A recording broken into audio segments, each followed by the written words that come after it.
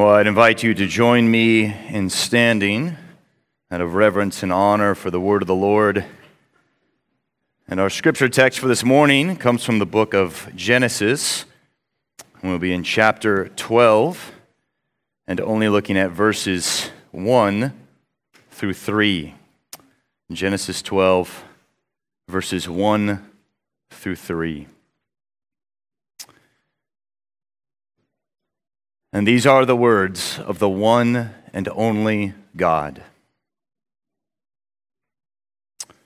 Now the Lord said to Abram, "Go from your country and your kindred and your father's house to the land that I will show you, and I will make of you a great nation, and I will bless you and make your name great, so that you will be a blessing. I will bless those who bless you, and him who dishonors you I will curse. And in you all the families of the earth shall be blessed." The grass withers and the flower fades. The word of the Lord stands forever. Well, let us pray. Our gracious God and Heavenly Father, indeed, it is you and you alone who make a name of your choosing, who make even a great name and a great nation by your sovereign grace, by your infinite majesty. And so we pray, Father, that you would give us eyes to see, that you would give us ears to hear, that we might see but a little more of the glory of the one whose name has been made the highest name of all. In Jesus' name we pray. Amen. We may be seated. Well, it was a couple of weeks ago that I was uncharacteristically shocked while reading a work by a great theologian named Augustine, wondering if maybe the brilliant mind had made a blunder. Because there I was, happily reading along, when I came to this line of his, and I quote, "God, who is faithful, puts himself in our debt." And knowing Augustine like I do, I thought, well, maybe this is a typo. Maybe this is an error. Let's check the title, make sure this is Augustine. Because in my mind, I thought he would never say that man has received such a promise from God. God is never indebted to man. It is always the reverse. Man is obligated to God. But as I read on, Augustine clarified his meaning in a most wonderful way as he wrote this: "God puts himself in our debt not by receiving anything from us, but by promising us so much." And indeed, that is our joy this morning, to be shocked once again by the abundant promises of our great God. That the covenant-keeping God visits this obscure man named Abram and bestows upon him the greatest of purposes with the greatest of promises. And so we'll look at this very familiar text in three simple headings for our three simple verses. Looking at God's call, then secondly, God's purpose, and then lastly, God's promise. And all of it coming to the main point, which is simply God's plan to bring the blessing of Christ to the world. Because it is the great honor of every individual church, isn't it? That she gets to play her small role in God's grand plan of salvation. And so, Lord willing, next Lord's Day, Cornerstone Presbyterian Church will hold its first gathered worship. And at the same time, Redeemer Presbyterian Church will hold its gathered worship. And churches all over this land, all over the world, will gather together to worship the triune God. And it is fitting to ask, how did we get here? How did we go from a man named Adam, from a woman named Eve to this? How did we go from Eden to all the earth? How did we go from a garden to a globe? Well, we have in our text this morning a large portion of that answer. As one commentator said in describing this moment as, quote, exceptionally important. And I would say even that is an understatement, because we have full warrant to say that the hopes of the entire world turns on this episode between our gracious God and this man named Abram. It is a moment of cosmic significance, leading to a cosmic covenant that seals God's plan to bless the entire world. And so let us begin, verse 1, and see the makings of this cosmic covenant with the call of God, which you see right away in verse 1, with God's first word to Abram, which is simply that of go. In a word, God says, go. And from there, you can bisect that command into two parts. There is a go from, followed by a go to. So firstly, looking at the go from, verse 1, you see this threefold account of what Abram is summoned to leave behind. Firstly, his land. God says, go from your land. Now, land, particularly in the ancient Near East, an agrarian economy, was one's very livelihood. You might remember, Abraham, quite wealthy, had many possessions, had much livestock, no doubt enjoyed the life of riches and comfort that the land yielded to him. And thus God is saying, leave your means of life as you now know it. Second part of the go from. God tells Abram in verse 1 to leave your kindred, as in all the familial fellowship, all the comforts of camaraderie, even the Thanksgiving dinners. Leave that and go. Thirdly, still in the go from section, and perhaps most tender of all, God commands Abram in verse 1 to leave his father's house. Now, the significance of father's house is not simply the roof that is over Abram's head. No, in the ancient Near East, your father's house is a way of simply saying your very identity. Abram would have been known as Abram ben Terah, Abram son of Terah. In a very real sense, Abram is his father's house. And so this breaking of ancestral bonds strikes at the very vitals of his person. And so we can bundle those three things together, leaving the farm, leaving the fellowship, leaving the family, and see that in a very real sense, Yahweh is calling Abram to leave the markings of who he is and the things that make life what it is. And it was Dietrich Bonhoeffer who said that when God calls a man, he bids him to come and die. And you see that very same cost of discipleship here with Abram, summoned to lay it down in humble submission to his God. But the call doesn't end there. Remember, there is a go from that follows the go to. And what leaps off the page is the decline of detail in the go to section. We just witnessed God was very specific. These are the three things you're going to leave. And what we might hope for is a similar level of explanation in the go to part. But just look how unspecified is God's charge. And you see at the end of verse 1, God simply tells him, go to the land that I will show you. And how tempting to respond. Very well, but do you have any brochures, any pictures? Any demographics of what I'm getting myself into and who will be there and what will I be doing? And the answer, of course, is one of divine simplicity, divine authority. All you need to know is that it is the land that I will show you. And so as Hebrews tells us, Abram went out not knowing where he was going. It is so perfectly constructed that for Abram to obey God, he must trust God implicitly. And Christian, what a simple question to ask of yourself this morning. Would that be said of me? By faith, I obey. Out of the wellspring of trust in my God flows a ready obedience. And to be clear, this particular call is unique to Abram. As preachers, we sometimes overextend ourselves and we overlap his call to be your call. And so to be clear, God is not necessarily calling you today to leave your friends, your family, your job, your home, your land, and go to a new life, so to speak. Not even a new church plant, necessarily. But what is equally clear is that God is calling you to, by faith, obey.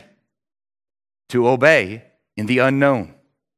To obey in the hard spaces of life. To obey when it seems unclear and undefined.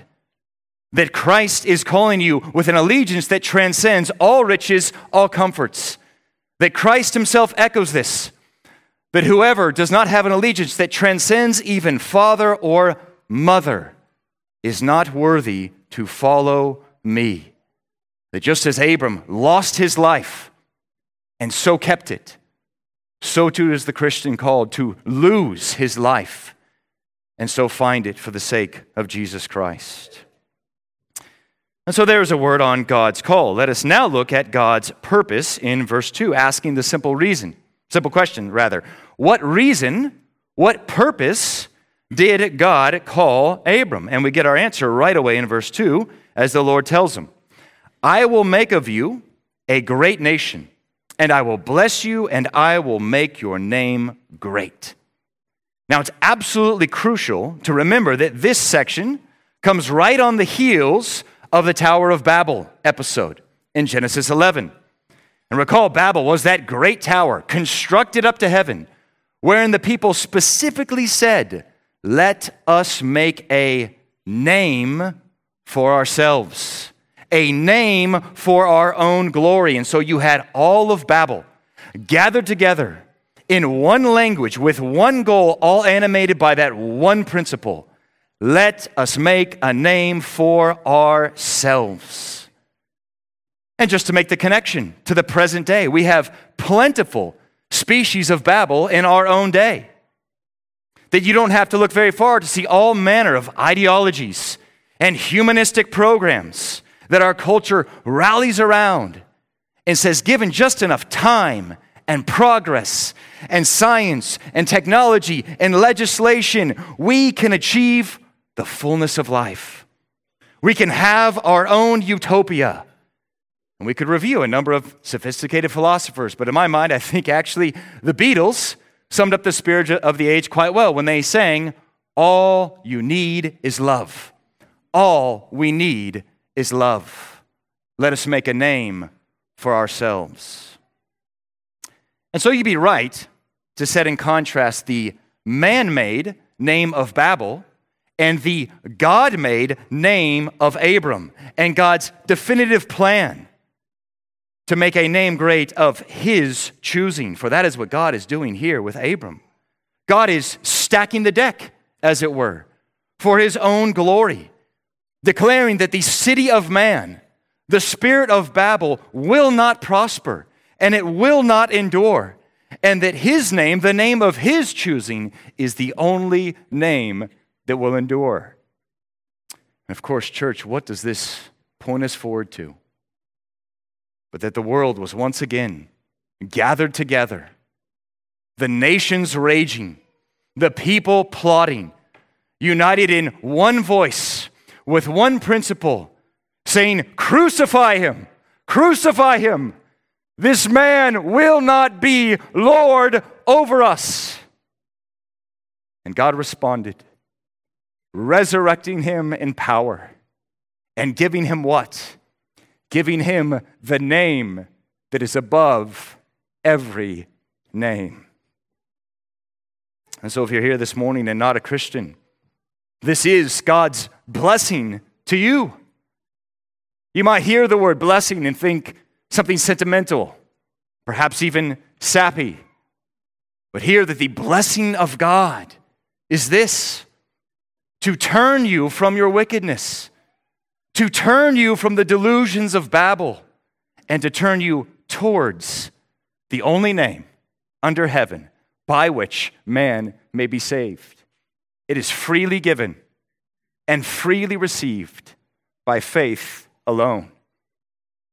And that is why, though we speak of Abram's obedience, and indeed we should, what is far more fundamental, though, is just how thoroughly saturated with grace is the call to Abram.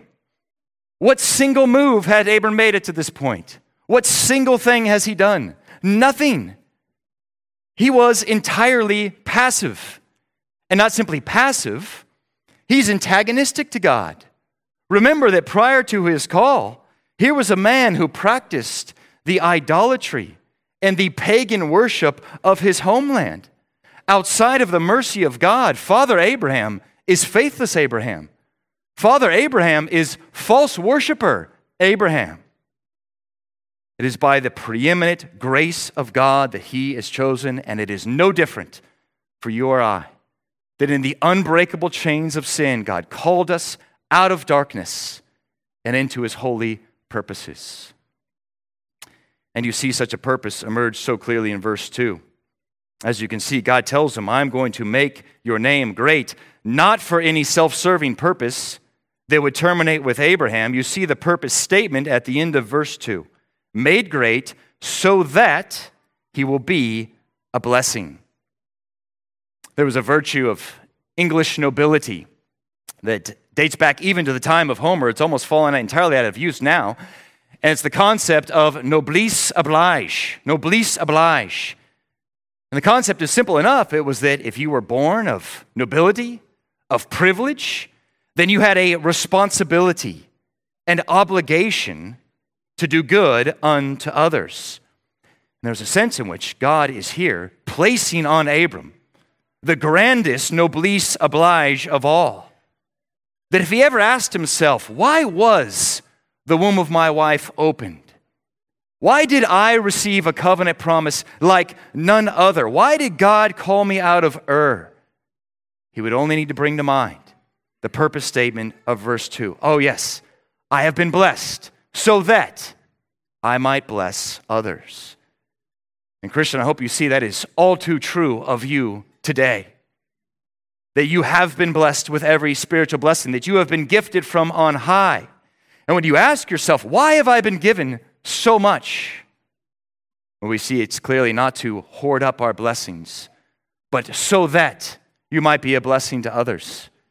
If God has blessed you with wisdom, it will be so that you might teach it to others. If God has blessed you with riches, it might be so that you could display God's generosity. Whatever the gift, whatever the talent, whatever the strength, it would all be a so that I might bless others. Well, as wonderful as this purpose sounds, remember that Abram is 75 years of age. Sarah, his wife, is barren. If you think you feel old, Romans says they were, quote, as good as dead. And so the logical question arises, well, how can he be a great nation if he can't even be a family of three? At every human level, God's purpose seems entirely contradicted by reality. And so it goes for the Christian life. That God does indeed reveal to us his purposes so clearly, to conform us to Jesus Christ, to sanctify us, to increase us in the knowledge of God. And then what happens? Then the cancer screen comes back. Then the call comes that that job of yours is no longer your job. The reality of sufferings, anxieties, tribulations, and the purposes of God seem contradicted by our nearsighted vision. What we learn from Abram so clearly is how to be faithfully farsighted. That as Romans tells of him, he did not weaken in the faith when he considered his own body, when he considered Sarah's barren womb. In other words, he did not weaken when he looked upon his circumstances. And not only that, not only did he not weaken, commendable as that is, Romans continues and says that he grew even stronger in the faith. Now that seems impossible. How do you grow stronger when everything in front of you tells you to be weaker? When we see the very thing that God purposed, God also promised. And so Romans continues and it shows us the mechanics of faith, for it says this, no unbelief made him waver concerning the promise of God. Fully convinced that God was able to do, and here's the key part, what he had promised. It is, of course, one thing to be aware of God's promises. It is quite another thing to be fully convinced that God can and will do what he has promised. And so I do hope you look at Abram's faith and it encourages your own. I would venture to say, though, that in our honest moments we would say, yeah, I don't have faith like that. My faith does waver. It is weak.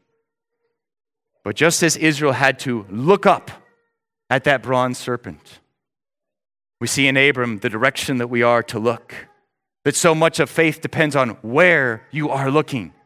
Look up at God's great and very precious promises. Look up, most of all, to the one who is himself God's promise to us, the promised Messiah, and say with the psalmist, Lord, give me life according to your promise. And so there's a word on God's purpose. We are enriched to enrich others. Now, thirdly, let us look at what we've already touched upon, and that is God's promises. Because it is rather astounding just how front-loaded the promises of God are to him. Again, he has done nothing. He is a statue at this point, and God says, here is a treasure chest of my covenant blessings, lavished out, poured over. See, the key for Abram was not what he had to do for God. The key was what God was going to do for him and through him. And you see that reality in full bloom in verse 3. God's covenant promise that Abram's friends are God's friends and his enemies, God's enemies. Verse 3 reads this, I will bless those who bless you, and him who dishonors you, I will curse. Kids, you might be familiar with the term, I don't know if it's still in circulation, but the term blood brothers. I knew it when I was a child. And the idea was simple enough. It was that you would draw some blood of your own hand, and then your friend would draw some blood of their hand, and then you would come together to be blood brothers, and you would shake hands. All very hygienic stuff. And we probably didn't realize it at the time, kids, but that is covenantal thinking. Because we were making a pact. We were saying, your friends, my friends. Your enemies, my enemies. Even if the spilling of blood should happen. That's, of course, one thing for schoolboys.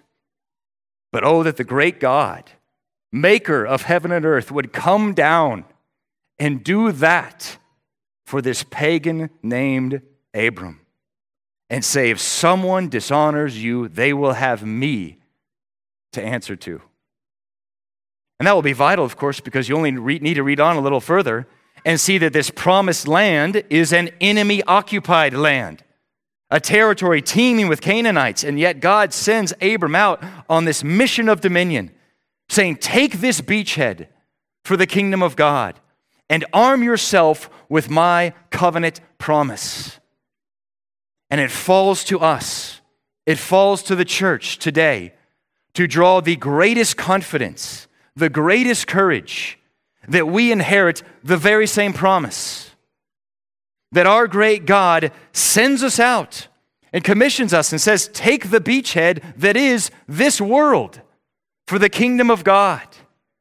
And whoever dishonors you, whoever dishonors the bride of Christ, will have the bridegroom to answer to, the Lion of the tribe of Judah. Well, we've seen just how much grace was deposited in this one man to bless all the families of the earth. But as great as the promises were given to Abram, they were not fully received by Abraham. And you know the story. Father Abraham is indeed at times faithless Abraham. And so too with Isaac, and then with Jacob, and then with Israel, and then with David, and then with the kings, and then with the prophets. And all the world wonders, what becomes of this great blessing? Is that promise in peril? What about all the families of the earth? And so it is, in the fullness of time, that God brings forth the seed of Abraham, our true blood brother, who would take upon himself with the only blood worthy to absorb the wrath of God, so that in him all the families of the earth might be blessed. That as certain as Jesus Christ has died, was buried, and risen, so certain is God's plan to bring the blessing of his beloved Son to the four corners of the world. And so as we begin to close, let us take up into our hearts but three things of these ancient promises and what they mean for us here and now. Firstly, the summons of blessing. That just as God told Abram to go, in the very same way God tells the church, go. Go therefore, make disciples. Go to McKinney. Go to Allen. Go to the ends of the earth, for it is through the church, through a Redeemer, through a cornerstone, that God brings the blessing of Christ to the world. Secondly, the purpose of God's blessing. Redeemer Church, if you ever find yourselves asking, why have we been given so much? Why has God blessed us with so much? Whether it's materially, spiritually, provisionally, why so much? Well, no, as a farewell, I can heartily affirm that what verse 2 says of you is all too true, so that you might be a blessing. For you have already, in so many ways, more than you even know, been a blessing to this little daughter of yours named Cornerstone. As I look out on this sea of souls and see the encouragement, the prayer, the support, the giving, I can't help but affirm that verse 2 is all too true of you, that you have been blessed to be a blessing. And so my simple word to you would simply be, do not grow weary in doing good. And lastly, thirdly, the glory of God's blessing. There was once a great writer who was rebuked for his ego. And the rebuke came in the form of a simple question. It was, hey, do you realize how often you use the word I in your writings? And the writer was noticeably embarrassed when it was pointed out to him. You surely noticed the same thing if you're in conversation with someone and they repeatedly use that pronoun, I, me, me, me. You can't help but wince at their self-importance. That's because we all recognize something's off there. The weight of glory is askew. No one person should have that much of that pronoun. I hope you see we're refreshingly reminded here how that is not so for our great God. That when we say, to God be the glory, what we're really saying is that God is to use that pronoun all that he wants to. And listen once more from Genesis 12. It's the land that I will show you. I will make your name great. I will bless. I will curse. I am the Lord who blesses you. And the great confidence of the church is that that very same pronoun rolls off the lips of the Lord Jesus Christ. Do you remember what he said to Peter? I will build my church. I will build my church. For that is the unreserved and only hope of Redeemer Presbyterian Church, of Cornerstone Presbyterian Church, of the church universal from age to age, that Christ has promised, my blessing will flow as far as the curse is found. Let us pray. Oh, gracious God and Holy Father, indeed, how great, how very precious are your promises. Indeed, because of them, the promises of God, the one whose steadfast love knows no end, the promise of the God who keeps covenant to 1,000 generations, the promise of the God who is the same yesterday, today, and forever. And so teach us, we pray, to say along with the psalmist, Lord, give me life according to your promises. promises that we know come to us as yes and amen, because they come to us in the name of the Lord Jesus Christ. And so it is in his name we pray. Amen.